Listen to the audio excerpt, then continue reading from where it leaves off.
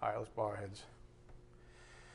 Dear Heavenly Father, thank you so much for this incredible privilege of gathering together as family in a unity that you've given to each one of us and as a collective through faith by grace. Father, we're so very grateful for your grace, your mercy, your love, and for steadfastly reminding us of these things day in and day out. May we be encouraged, and may we never become familiar with the gifts that you give us. Father, we pray for those in the congregation that are ill, that you heal them and comfort them and bring them back to us as soon as possible, Father. Your will be done, of course. We also pray for those in this world, Father, that are still lost, that they be humbled before it's too late. Father, most of all, we are most grateful and thankful for your Son's work on the cross to cancel out that debt and to make a morning like this one a precious time to rejoice in. We do just ask for your blessings on this morning's message. May it be edifying for our souls. We ask this in Jesus Christ's precious name. By the power of the Spirit, we do pray. Amen. Again, the Lord is our confidence. I want to share with you something that I received from Larry, who's the founder of the Good News Today. It's that publication, that Christian publication. Some of you might see that at local restaurants or what have you. He also has a very large following online. But this is from Larry. And this is in response to the latest blog, which is titled, "What's the Message We're Sending?" And as I said in the blog, I wish I had the time right now to write a book on this. I could easily write a book on what's the message we're sending. Not what comes out of our mouths necessarily, but what's the message we're sending. And I used a somewhat fictitious example of a young lady who grew up and was told she was beautiful her whole life and ended up in tragedy because of the message that was sent, that her self-worth should somehow be tied to something so superficial. But anyways, this is a great Christian brother of ours, and these are his words. So here it is. "Great word, brother. I've always felt our preoccupation with outer beauty was troublesome in so many ways and have often found myself in the small minority of folks unwilling to jump on the beauty bandwagon. Early on in the founding of the paper, I was contacted by local Christians who wanted to start a Christian beauty pageant, seeking advertorial space in the paper, even tempting me with board membership and judgeship over their events. I actually considered it for a while before I got serious with the Lord about it. Thankfully, I avoided that pitfall, but not without much derision from those involved. Unfortunately, a few of our volunteers had children involved that split ways with us over my decision not to help out in promoting their idea. It was eye-opening, to say the least. Your article," and he's referring to the blog, "your article was a confirmation of my difficult decision and the first time I've ever seen the issue addressed in the kingdom. Thanks, brother, and keep up the great work." Signed, Larry. That's fantastic. I want you all to be encouraged by that, that the truth is hardly ever popular anymore. That here's another instance of an individual who stood up for truth, stood up for what he was convicted to be true, and got derided for it. And there was even a fraction in his organization. So nonetheless, I just wanted you to know that, and that he's also going to publish the blog in an upcoming edition. And I didn't know this, but he has already published like 2 or 3 this year. We support the organization here and there when we can. So keep that in prayer as well. All right, we need to get back to our primary course of study.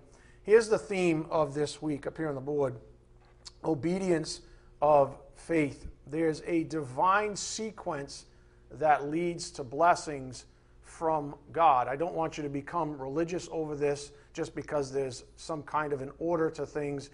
The human flesh will attach itself and make a religion out of it. I do not want that to happen in your soul. I just want you to understand what the truth of the matter is, that there's a divine sequence that leads to blessings from God. For example, 2 John 6 and 1 John 5, 1 to 3. Go to 2 John verse 6 for starters. We'll kick off this way.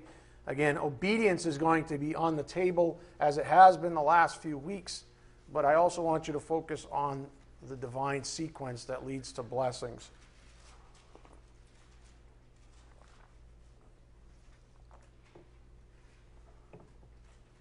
So 2 John verse 6.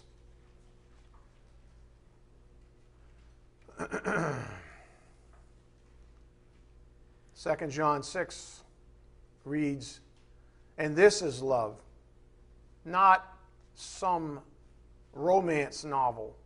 I always get a kick out of what the world portrays as love nowadays. We have the Bible, which clearly states, "And this is love." Really leaves little to the imagination, that we walk according to his commandments, aka also known as obedience of faith. This is love, that we walk according to his commandments. And to the point on the board, that is what obedience of faith looks like. This is the commandment, just as you have heard from the beginning, that you should walk in it.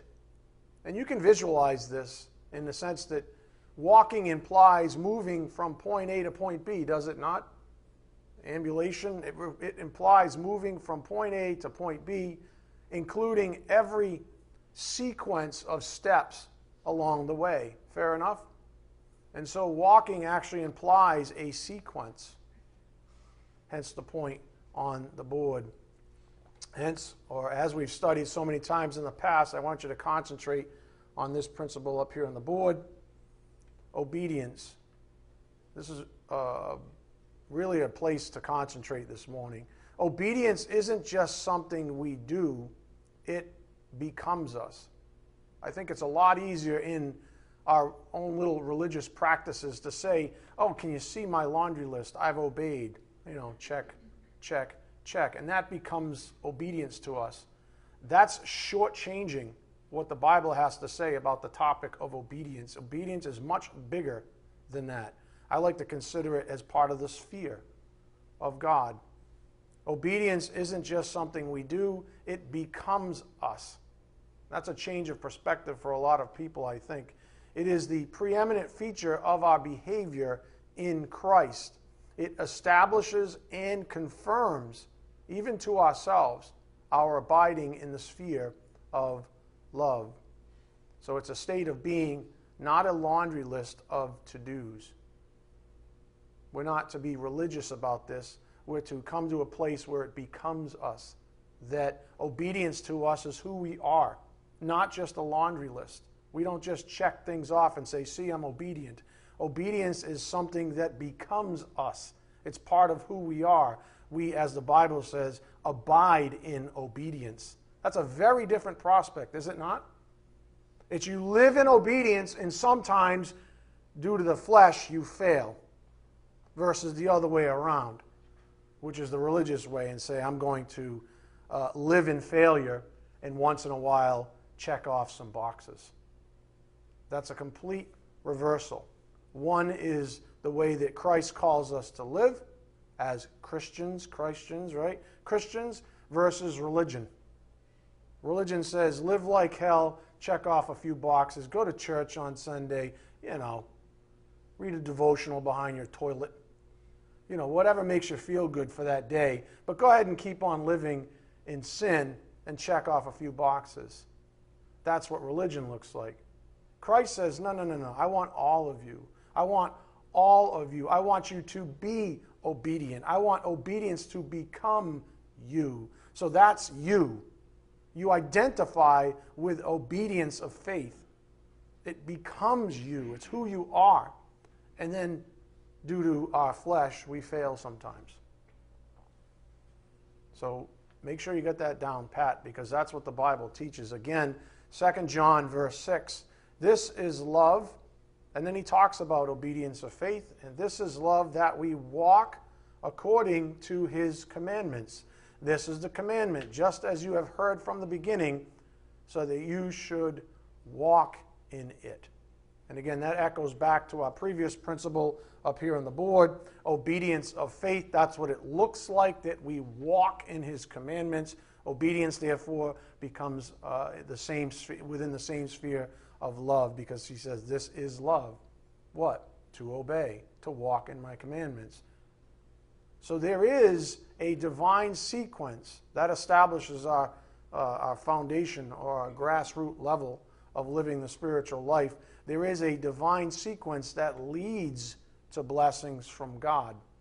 When we abide in that sphere I just described, that leads to something. It leads to blessings from God. Not that religious version where you're checking off boxes. Not where you're playing games, where obedience becomes you. Go to 1 John 5:1 for our second reference point. 1 John 5, verse 1.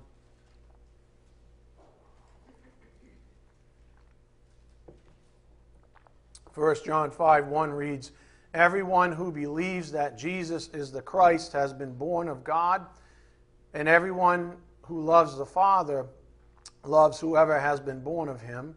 By this we know that we love the children of God, when we love God and what? Obey his commandments. In other words, unless you're obedient, you're not in the sphere of love. We've learned this a few months back now. Again, when we love God and what? Obey his commandments. For this is the love of God. In other words, what it means to abide in the sphere of love. How do we know we're abiding in the sphere of love? It says it right here in 1 John 5:3. For this is the love of God. What? Romance? No. Batting eyelashes? No. Long, warm hugs? No. None of that. That we keep his commandments. That's obedience. I didn't say that. That's the Word of God. Unless you want to contest the Word of God, you have to accept that as truth. Because there it is in Holy Scripture, not once, but twice. And we could keep on going. That's the truth of the matter. This is the love of God, that we keep his commandments. And his commandments, guess what? Are not burdensome. Consider the apostle of love's words here closely. John wrote this. We like to refer to him as the apostle of love because he wrote on the topic as much as anyone in the Bible. So consider his words closely. He's amplifying the point about obedience here. The same one that we're on ourselves this morning. To quote, that we keep his commandments. So obedience is in full view. Just using his own divine efficient language, of course, to do so. But that's what he's talking about. He's talking about obedience. And he says this is love. That obedience becomes us. And they're never divorced from one another. If you want to experience God's love, then you have to obey. If you experience God's love, then you are obedient. These two things are intrinsically bound. That's the whole point. They're intrinsically bound. Religion will say you can obey but not have love. Or even in some cases, like on the other side of the road, is licentiousness, where you can supposedly love but never obey. Those are both perversions. The Word of God says, if you're going to love, you're going to obey. If you're going to obey, you have love. That's what the Word of God says. And that's our litmus test. So John points to obedience, that we keep his commandments. He also, in a roundabout way, establishes a type of litmus test that we can each take regarding our own obedience. It's never enough just to be theologically accurate The Holy Spirit never allows this congregation to get too far with doctrine without some kind of an examination. Amen? He just doesn't allow it. And I love that about what he does through this ministry. He makes things very practical for us. And so this morning, again, we're being given a litmus test that we can examine ourselves against. What about my love? What about my obedience? Where do I sit in this thing? Am I closer to the religious fool, or am I closer to Christ? Because Christ is our prototype, right? He was perfectly obedient and manifested perfect love. If we accept what the Spirit just gave us up here on the board, again, obedience isn't just something we do, it becomes us. It becomes us. It is the preeminent feature of our behavior in Christ. It establishes and confirms, even to ourselves, it confirms our abiding in the sphere of love. It's a state of being, not a laundry list of to-dos. If we accept this, and then consider John's words in 1 John 5:3, you're still there, right? And we accept this truth on the board, and then we read 1 John 5:3, for this is the love of God. In other words, what it means to abide in the sphere of love, that we keep his commandments, and his commandments are not burdensome. What's the litmus test? Then our litmus test is comprised of one simple check. How do we know if we're to self-examine the way we ought to daily, moment to moment even in some cases? What's the litmus test?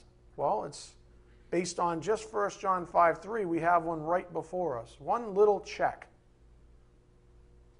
Is our, quote, brand of obedience? We all have some brand of obedience.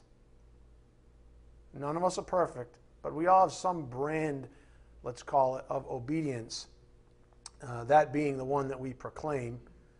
Is our brand of obedience a burden to us or not? Because the Bible says, and his commandments are not burdensome. So if we're to claim that we're in the sphere of obedience and therefore the sphere of love, but then his commandments are burdensome to us, what might we conclude? We might be lying to ourselves. We might be proclaiming something that's actually not true. And that's our litmus test. That's our litmus test. In other words, what say you of God's command to obey? Do you obey out of pure fear of being disciplined? You know, kind of like an adolescent would. Oh man, mom and dad are going to find out about this one. Better not get caught. Better keep them satisfied. Better do a couple of, religious check boxes. See, mom, I did the trash. I did this. I didn't come home late. But their heart is bad. Do you obey out of pure fear of being disciplined? Or do you do it out of respect, love, and gratitude for the one who has saved you? Which personifies you? Do you do it out of fear of just being disciplined? Or do you do it out of respect, love, and gratitude for the one who has saved you? Remember, the Bible teaches us that motivation is everything. God sees the heart. Motivation is everything. Without the proper motivation, we end up with works that are like wood, hay, and straw, easily burned up at the judgment seat. So, this is our litmus test as per Holy Scripture up here on the board. The obedience litmus test. Is our obedience burdensome or not? A la 1 John 5:3. Our honest answer indicates whether we are riding or abiding. Riding means just along for the ride, playing religion. Are we riding or abiding? Is our obedience burdensome or not? When you think about obedience, when the topic of obedience comes up, you're like, oh no, here comes the O word. Here's Pastor on the O word again. I hate this topic. Is that you? I don't really like to obey because I always come at it from an adolescent perspective. I'm just looking for ways to satisfy God somehow minimally, like a religious person. Or has obedience become me? Am I really abiding in that sphere? So am I riding, or abiding? Two different things. And that's not a bad way to remember it. Am I riding or abiding right now? And that's the question we can ask ourselves even right now as we gather in this church. Right now even, you might say, oh man, I've been kind of riding. The quiche was good. Had a couple extra donuts. I feel good. Got a new shirt on, got some new pumps. Got my hair done. Right? I'm playing the part. I look good. That's called riding. That's called riding. Am I riding or abiding right now? Am I grateful that I have a place to go? Am I grateful that I have a pastor that's actually wholly intent on teaching the truth? Am I grateful that I can look to my left and to my right, although less so today, the left and to my right, and there's someone there that actually loves me because they also are grafted to Christ along with me. That's a brother or a sister with me. Am I grateful for those gifts?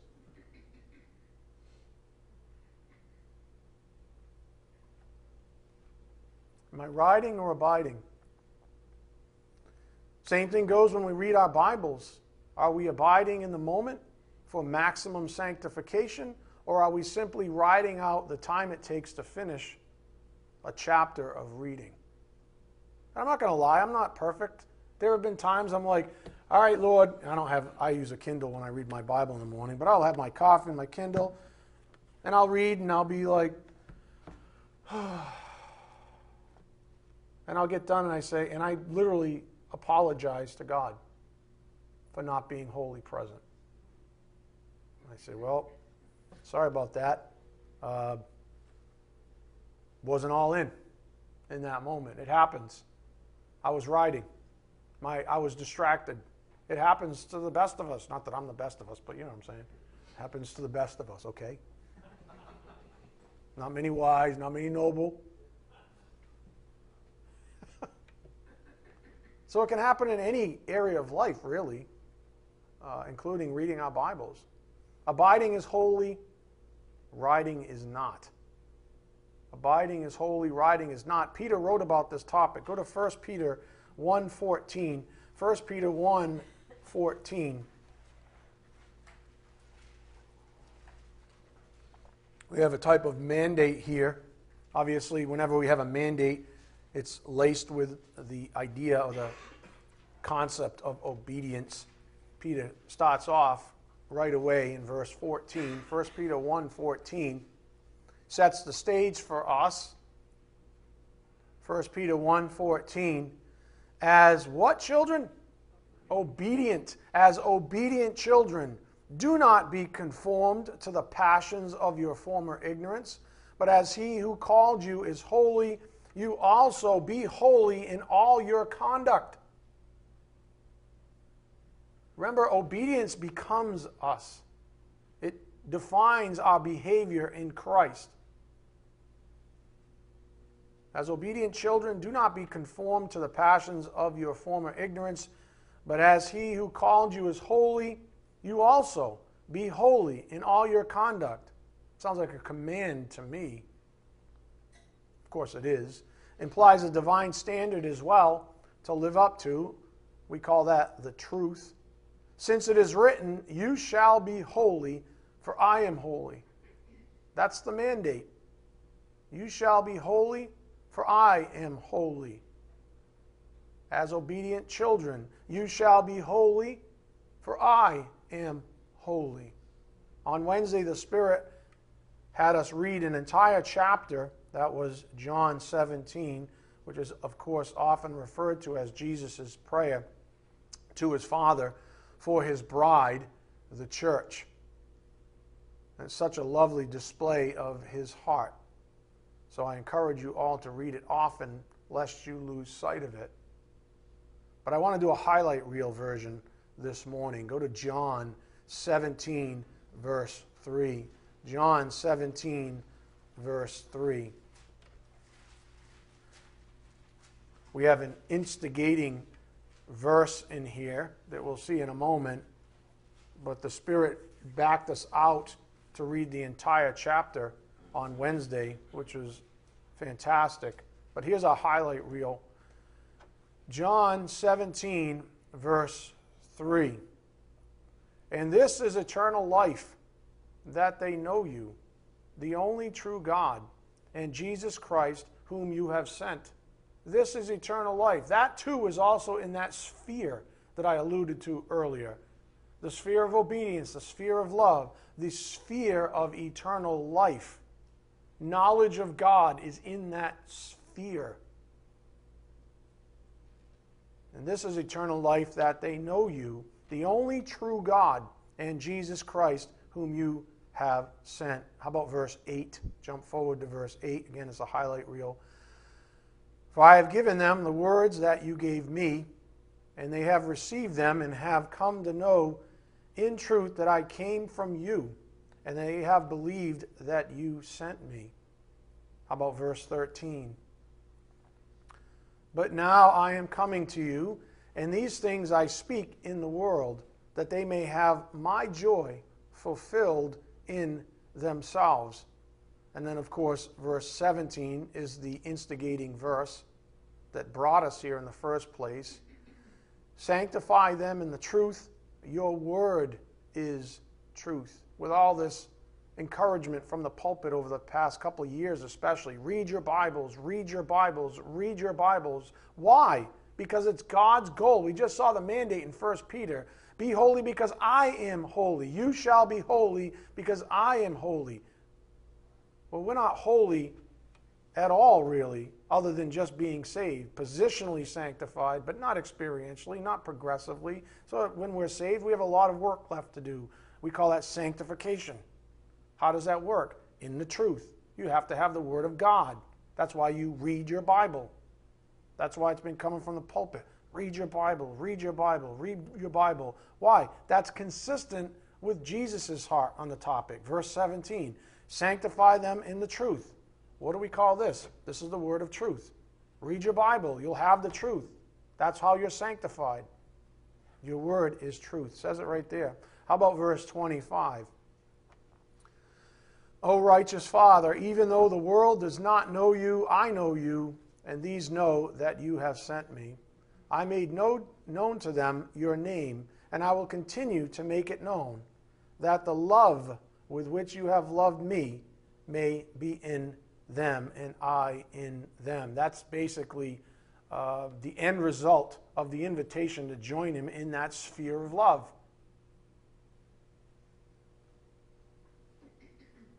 Our focal point when reading this incredible chapter has been on verse 17, where we've gleaned the following principle up here on the board. The word sanctifies us. God's good intention is that we be sanctified in truth. Remember, all sanctification means be made holy, set apart for God's purposes. That's the short order definition of sanctification. To be made holy, holy means to be put aside for God's purposes. That's all sanctification is. That's his good intention for his purposes. Can we technically be sanctified some other way? Yeah. If we're sanctified for Satan's purposes, we're made into more of his image. We move in that direction. That's not the kind of sanctification the Word of God speaks of, though. Sanctification means a sequence towards God's good intention. So God's good intention is that we be sanctified in truth. Hence, read your Bible, read your Bible, read your Bible. How are you going to be sanctified if you don't have the truth? if you never take in the Word of God? What is it that you think is sanctifying you? Oprah? Dr. Phil? A newspaper? What is it that you think is sanctifying you? Jesus Christ in verse 17, your word is truth. Sanctify them in that. Right? Yeah. That's what the Spirit's been saying, that we need the truth to be sanctified. God's good intention is that we be sanctified in truth. The efficacy or the effectiveness, the efficacy of the Word is empowered by the Holy Spirit. In other words, our sanctification is a function of the Word. And of course, the Spirit is the power source behind our sanctification. Absence of this truth undermines the process of sanctification itself. In other words, you cannot be sanctified against the divine will of God unless you have the Word of God. It's the substance, it's the object, it's the thing we have integrity to, if we get there this morning. It's the thing we have integrity to. It's the basis of our sanctification. Think of it in theological terms. I'm going to try to weave sort of a string of pearls together that we've been doing the labor, the ground labor on over the past few weeks. The Word is Christ. Christ is God. God is holy. Holiness is the end product of sanctification, a.k.a. to be made holy. Again, the Word is Christ. Christ is God. God is holy. Holiness is the end product of sanctification. So if we leapfrog from one end of that sequence to the other, remember how we started this morning. It's a divine sequence that leads to God's blessings.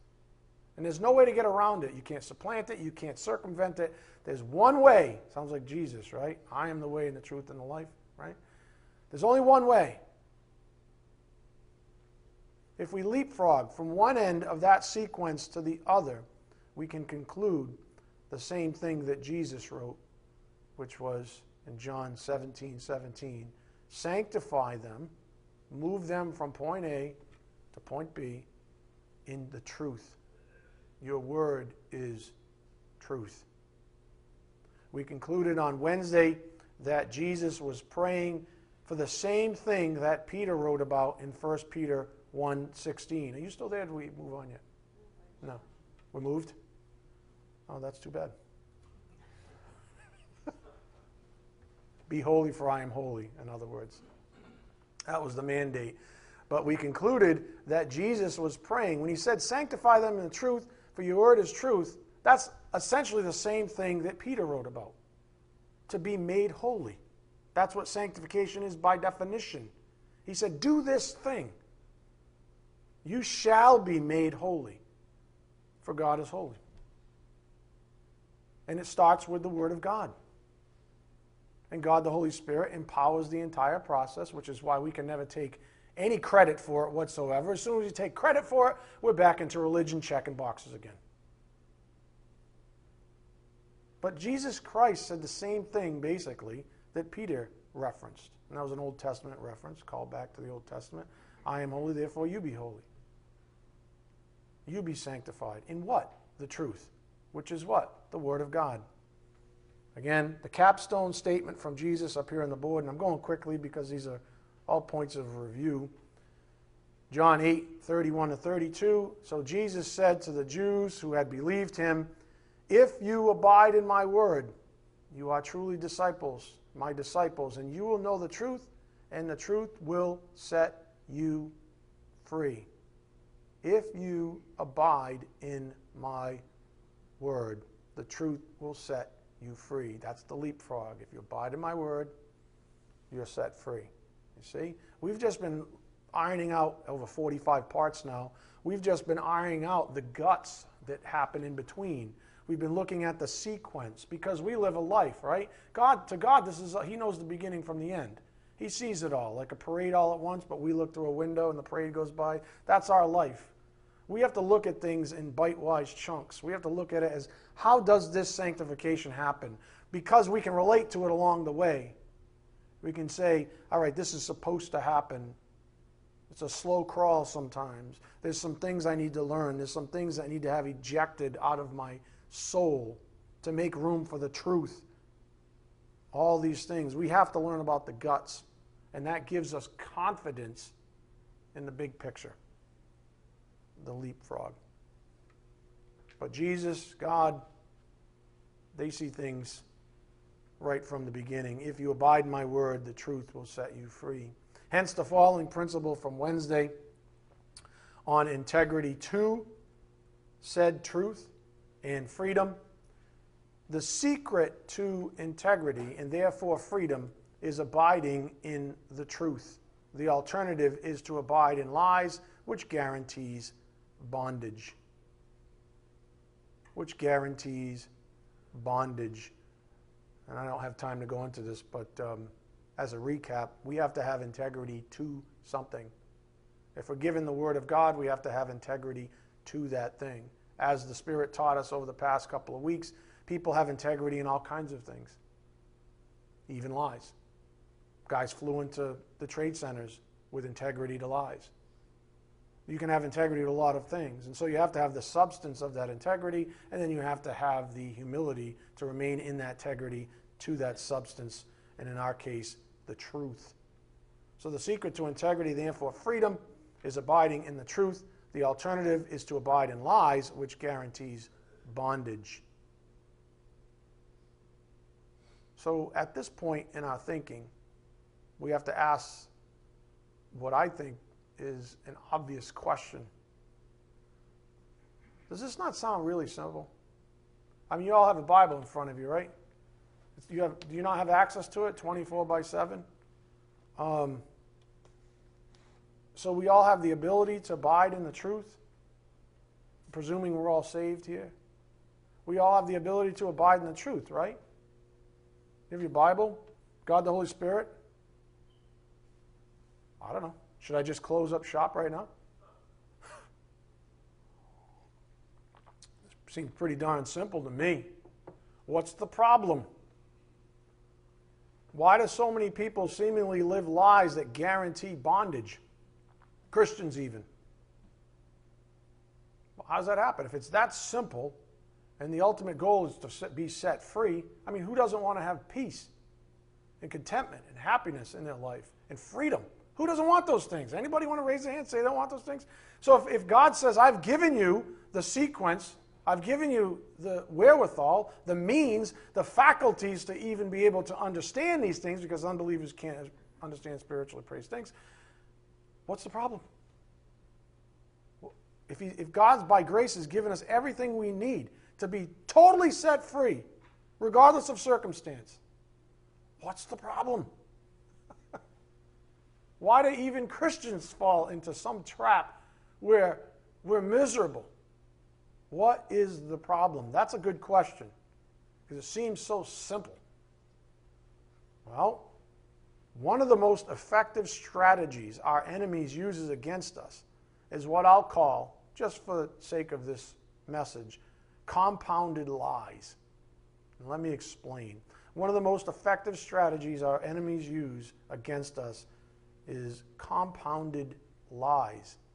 So, let me give you an example. If I tell you from the time you are born, so you're just a little tot, if I tell you from the time you're born that all animals are extremely dangerous, and especially the ones you least expect to be, I lie to you basically. But if I tell you this lie from day one, what happens when someone has a puppy and says, hey, do you want to play with him? You say, no way. Nope. Too dangerous.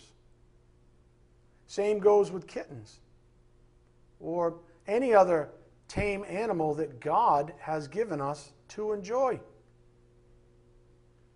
This isn't the best example, not as good as the one we pondered on Wednesday regarding sex outside of marriage, but I hope you get the point. All I had to do was tell one lie. And then every time an instance came up, even though they varied, you responded the way, or someone affected by a smaller lie. The small lie being that a puppy's dangerous, or a kitten's dangerous, or any other animal that might be tame and really given to us by God for our enjoyment is actually dangerous. All I had to do is tell one big lie. That's that same one. Oh, it's perfectly okay to have sex outside of marriage as long as you're in love. All I have to do is tell that one big lie. And all kinds of dysfunction happens in the lives of individuals. Regarding why people don't take advantage of the simple sequence that results in abiding in freedom. Why don't people do it? It seems so simple. We just talked about it. Take in the Word of God, let the Spirit do His thing, be filled with the Spirit, you get sanctified. Sanctification means freedom. Why don't people take advantage? Well, here's one good explanation. I just gave you an analogy to it up here on the board. Living in lies, that's the problem. When we live in lies, we're preoccupied. Our focus is not on the things that matter, not on the good things. Our minds get distracted to other things, unholy things, things that we've been lied to about, things that we persist in lies in. So here's the point. One big lie promotes a bunch of downstream little lies. One big lie promotes a bunch of downstream little lies. The result is living a life of lies, all of which rob a person of God's blessings. Perfect example, sex outside of marriage. Perfect example. It's okay. Get with the times, Pastor Ed. The Bible needs to update its doctrines. Really. I'm supposed to compromise the Word of God so that you can live in sin. That's what you're asking of a man that's trying to function in integrity. Yes. It's not going to happen. Sex outside of marriage is not okay. It's that simple. How do I know that? That's my personal opinion? No. That is my personal opinion, but it's based on the Word of God. My opinion really shouldn't matter to you. The Word of God should matter to you. And the Word of God says it's what leads you to bondage. It doesn't lead to freedom. So, what's the point? When we abide in certain big lies from the kingdom of darkness, we are relegating large chunks of our lives to bondage. As soon as we adopt a big lie, think of everything that precipitates from that big lie. All the little lies that precipitate from one big lie. A whole chunk of our life is now dominated by a bunch of little lies. And that's what preoccupies our time. And if all of this equates to bondage, and there's only 24 hours in a day, well, some big portion of your day, or your thinking, or your time, moment to moment, is dominated by bondage. It's that simple. And all I had to do is tell you one big lie. So I was thinking about this. Here's a few, quote, big lies worth considering in your own soul, on your own time. And you probably could come up with, 5 or 6 of your own.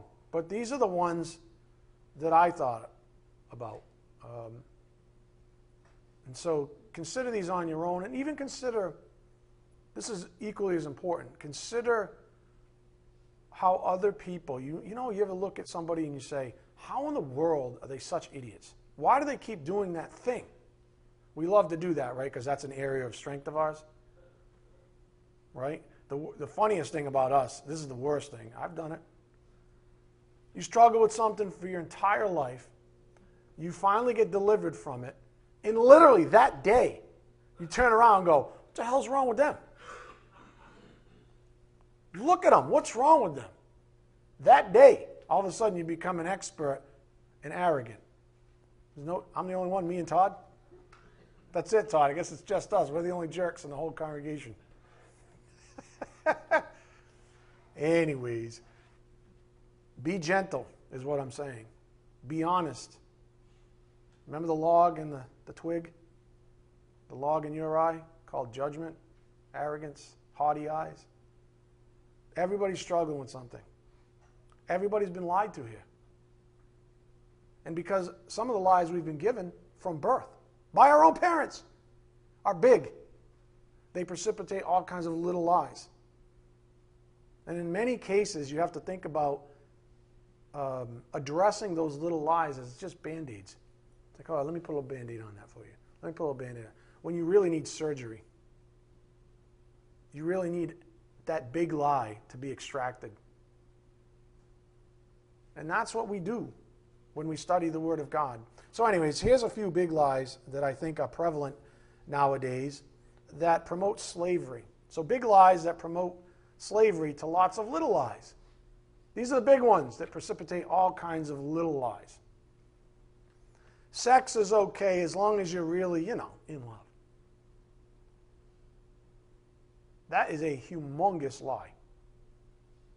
And based on some recent conversations and some giggling here in this congregation from Wednesday, I guess love isn't even the barrier anymore.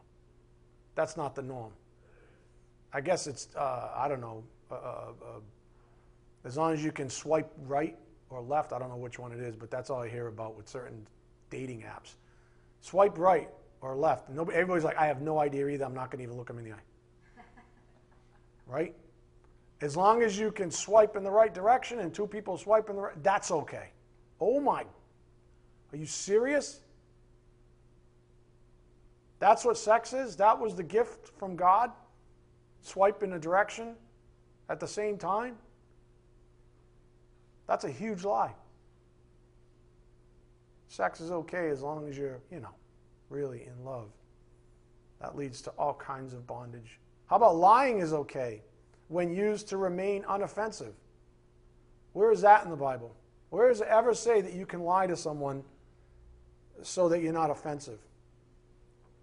The Bible talks about integrity. The truth is the truth.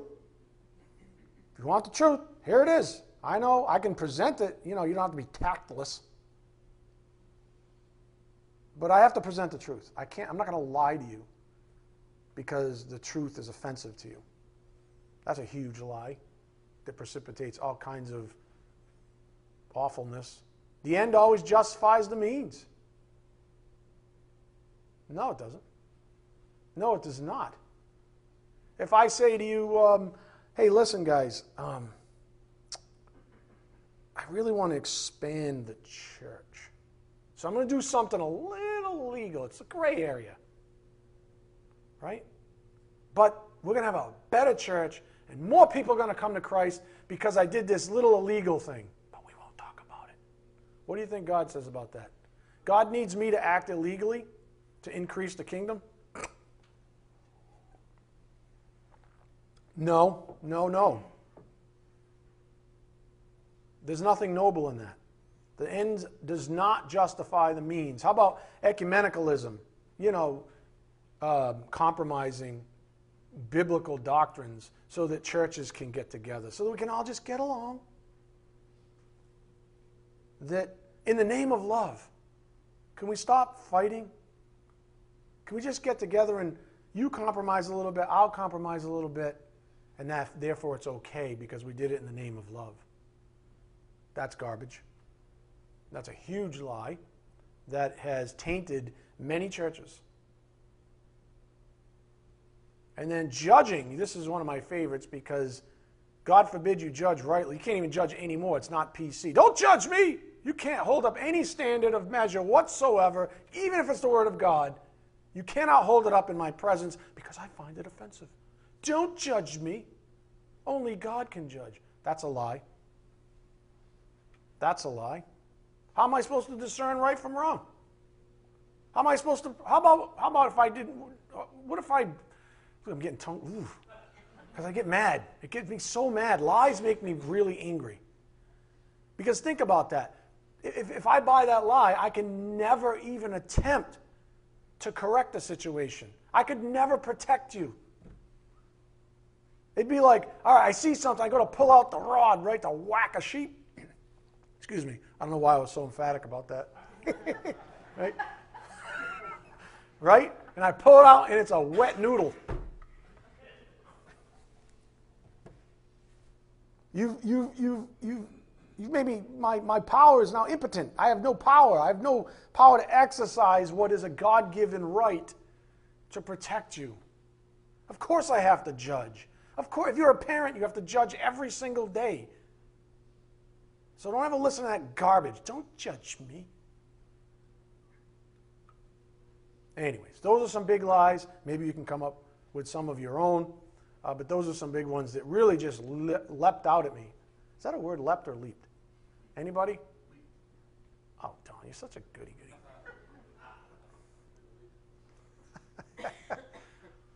Those are just 5 examples that I thought up while pacing around my office. Honestly, I could teach a long series and write multiple books on that one slide. I really believe that. I could write books on what you see on the board. Suffice to say that now isn't the time, but nonetheless, you all have a lot of good food for thought. And as we think about all this stuff, especially the points on the board, I don't want you to become disheartened. Yeah, the truth sometimes stings, but I don't want, when I say you, I don't want your new creature, the one you should identify with, to be disheartened by any of this. All of this should be encouraging, right? All the commands, they're not burdensome. As long as you abide in the truth sets you free. So I don't want your new creature to be disheartened by any of this. In fact, now's a good time to echo John's words from 1 John 5:3. For this is the love of God, that we keep his commandments, and his commandments are not burdensome. Remember that. You see, to the new creature, if we get back to obedience now, to the new creature, obedience is a thing of beauty. Obedience is a thing of beauty. When the new creature looks at a slide like this and says, do I have any of this going on in my life? Does this depict my life? What's my behavior in Christ like, honestly? The new creature says, thank you. I want this stuff out of here as much as the next person. I want this out of here because it's a burden to me. It's holding me down. It's got me in bondage. I bought one of those lies, or 2 or 3 or all 5 a long time ago, and I still struggle with them. The new creature, obedience, understanding this, obeying the commands to jettison them out of our lives, that's a thing of beauty. It's a privilege that brings us to freedom itself. It's good to know the truth. And that shouldn't be burdensome. However, to the human flesh, obedience is like fire. The very thought of it burns. As I've taught you in the past, it's not the new creature in you that struggles with so-called difficult messages. It's not. The new creature does not struggle with messages that you would deem difficult. The flesh does, though. The flesh does. Up here on the board to summarize that. The pain we feel under the weight of truth is the result of our flesh clinging for life to lies. The resistance, the pain, even the technically speaking, the suffering that we go through to give up lies, that has nothing to do with the new creature. That's the flesh, white knuckling. Doesn't want to open up that door, that, the closet with all the bones in it, the skeleton. It's holding on to the door from the inside, right? Don't open up this closet. This one I have reserved for me, for Saturday nights when no one's looking. This is the one I got over here hidden in the corner that I play this game with. That, every time it comes to that particular examination of self, we go, whoop, whoop. We keep that little one for ourselves. And the flesh is white-knuckling it. Don't open this closet because there's a lot of skeletons in here. And I'm going to keep on living a lie that produces more and more regret and pain and bondage. But I'm going to keep it under control because I can do that. All that pain we feel, that's not the new creature. That's the flesh, clinging to lies. I personally, and on behalf of our great shepherd, want to see your flesh annihilated. That's what I want. I want all of those doors in your souls to be flung open. I don't care if it rips the fingernails off of your flesh. Good. I don't care how painful it is. Good. Because if that's what gets you from point A to point B, I'm down with it, right? Not to be all hip. That's how I talk now. Down with it. Do kids even do that anymore? Andrew, just say yes. I don't care if it's painful for you. Good. That's a good sign that it's cancerous. That's a good sign that it's no good. Get it out of there. And if you want to deflect and project on me your anger and fine, whatever. You want to hate on me for a little while? That's fine. I become your enemy for a while because I tell you the truth? That's fine. Go ahead, do it. Fine. But just do it. Just do it. I want your flesh to be annihilated. Why? Because there's freedom on the other side. One of the great encouragements I hold fast to whenever messages get super convicting is that I do know from the Bible that it's not your new creature that's growling at me. It's your flesh. When you have that tendency or that desire to lash out at someone who gives you the truth, I know that it's not the new creature. I know that it's your human flesh. And some of you can learn a lot about that in your own relationships. Remember that the next time you see someone lash out at you, recognize that it's probably their flesh. And be forgiving. And like Galatians 6:1 says, restore them in a spirit of gentleness. Know that. Know the truth, because that's what sets you free. Did I not just describe freedom to you? 10 years ago, you'd be like, what did you say to me? And the hockey gloves drop, and it's, right? Next thing you know, nobody does that. Next thing you know, I'm speaking figuratively. You're brawling, right? Now you're like, no, I get it. You're weak. I understand. You're in your flesh right now. Maybe you don't say that in the moment. You say that up here. Because that's like stoke. I don't know why Taylor's laughing, because she must be speaking from. That's like stoking the fire. I know you're weak, honey. Ooh. That might not work. Up here. Up here. Know it. You're free. Now someone else's flesh can't drag you into the pit. That's what freedom is. So I know from the Bible that any growling that's done when the truth is presented, it's from your flesh. My attitude towards your flesh is I hate it. I despise it. Wholly. Not a little. Wholly. I even despise it after the fact. Say you tell me some lewd joke and I'm over here laughing about it. Or you make some kind of comment. Like, say, on the coattails of, or in the spirit of the blog. Oh my God. Put something on, woman. You need to go to the gym. Or, that guy is so dumb. He really is dumb. What a loser.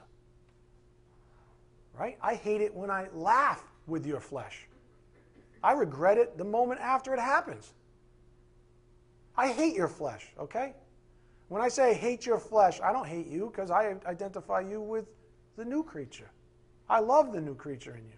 That's what is the very image of Christ in you. But I hate your flesh, just like I hate my own.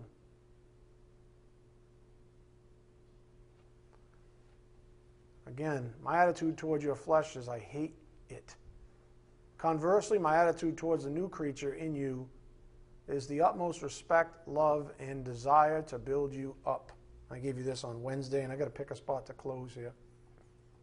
1 Timothy 1:5, the aim of our charge is love that issues from a pure heart and a good conscience and a sincere faith. And let's just trickle out a little bit further. I'm not going to finish my notes, obviously. This is where we ended on Wednesday, protecting the flock. A pastor's job is never to appease the flesh. Never to appease the flesh. Rather, a pastor's job is to see the human flesh killed. Out. Out of there. 1 Timothy 1:5, 4, 1-4, Romans 8, 9-13. Go quickly to Romans 8, 9, and then I'll pick a spot to close. A lot to think about this morning. The rest of your, and most of you have a long weekend, correct? Some of you have a long weekend. Everybody in the medical field's like, no. Romans 8, 9. Again, it's not my job to appease your flesh. It's my job to see, my good intention to see your flesh crushed. Romans 8, 9. You, however, are not in the flesh, but in the Spirit, if in fact the Spirit of God dwells in you. Anyone who does not have the Spirit of Christ does not belong to him. But if Christ is in you, although the body is dead because of sin, the Spirit is life because of righteousness. If the Spirit of him who raised Jesus from the dead dwells in you, he who raised Jesus, or Christ Jesus, from the dead will also give life to your mortal bodies through his Spirit who dwells in you. So then, brothers, we are debtors, not to the flesh, to live according to the flesh. For if you live according to the flesh, you will die. But if by the Spirit you put to death the deeds of the body, you will live. Up here on the board, on that topic from Paul in Romans 8:13, put to death the deeds of the body. If your flesh isn't being destroyed during a message, then something's either wrong with the message or you. There should be zero encouragement for the flesh during a sermon.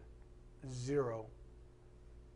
That thing should be kicking and squirming and complaining and moaning and white-knuckling and everything else. There should never be encouraged. One more passage? All right, let's go. 2 Timothy 4:1. Not that I was giving you an option. 2 Timothy 4, verse 1.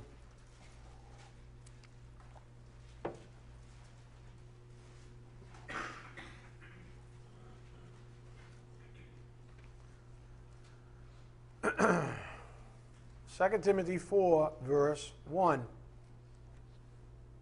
Paul said to Timothy, who was a pastor, I charge you in the presence of God and of Christ Jesus, who is to judge the living and the dead, and by his appearing and his kingdom.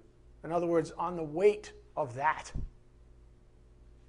on the premise of all of that, I charge you in the presence of all of him. Preach the word. Be ready in season and, what does it say? Out of season. When it's popular and when it's not popular. Do what's right. Have integrity to the truth. That is your job. Preach the word. Be ready in season and out of season. Reprove, rebuke, and exhort with complete patience and teaching. For the time has come when people will not endure sound teaching, but have itching ears. And some of you have wanting their ears tickled. But having itching ears, they will accumulate for themselves teachers to suit their own passions. In other words, I want to go to church. I want to be preached at. I want my flesh to get something out of it too. Because, it's itching. My flesh is itching over here. The flesh needs a little encouragement. The flesh, I need to find somebody who's willing to stroke my ego, who's willing to stroke my flesh and say, it's okay, you keep your little skeleton closet, we'll work on some other stuff. No.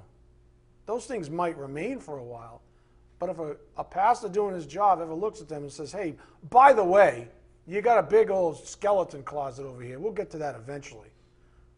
But I'm certainly not going to sit there and encourage it. But that's what happens. People seek out teachers that are willing to compromise the truth. And they accumulate for themselves teachers to suit their own passions and will turn away from listening to the truth and wander off into myths. Paul says, be ready against that. Stand firm against all that garbage, because that's where the bondage comes in. Like Paul and Timothy, you and I have found ourselves in a very unique, intimate relationship. And I'll give you this. I promise I'll close here just in a moment. Integrity between two hearts. I'm not waxing poetic, but this is biblical truth. 1 Timothy 1:5, the aim of our charge is love that issues from a pure heart and a good conscience and a sincere faith. Proverbs 23:12, apply your heart to instruction and your ear to words of knowledge. So we're bound. We're in this thing together. Ephesians 4:11 and 12, right? For the equipping of the saints. We're in this thing together. Our hearts are basically Christ's. Our hearts are in Christ. We find each other at Christ. Is that fair to say? We're meeting this morning at the Word of God. You're not meeting Ed Collins. That's not my goal. I want to meet you at the Word of Christ. Amen? You want to meet me at the Word of Christ. And whether or not that word is popular to you today and me tomorrow, and unpopular to you tomorrow and me today, doesn't matter. I just want to have integrity to the truth. I want you to share in that integrity to the truth. Because Jesus Christ himself said, what? And the truth shall what? Set you free. Let's bow our heads. Dear Heavenly Father, thank you so much for this incredible privilege of studying your word here this morning. Thank you for truth that continues to set us free. Thank you for always abiding in your promises of deliverance and of freedom. We just ask for your blessings as we take the things we've learned here this morning back to our homes, where we can contemplate them and examine ourselves against them, and then, of course, out to a world that's just falling away from your Son, our Lord and Savior, Jesus Christ, Father. We ask this in Jesus Christ's precious name. By the power of the Spirit, we do pray. Amen.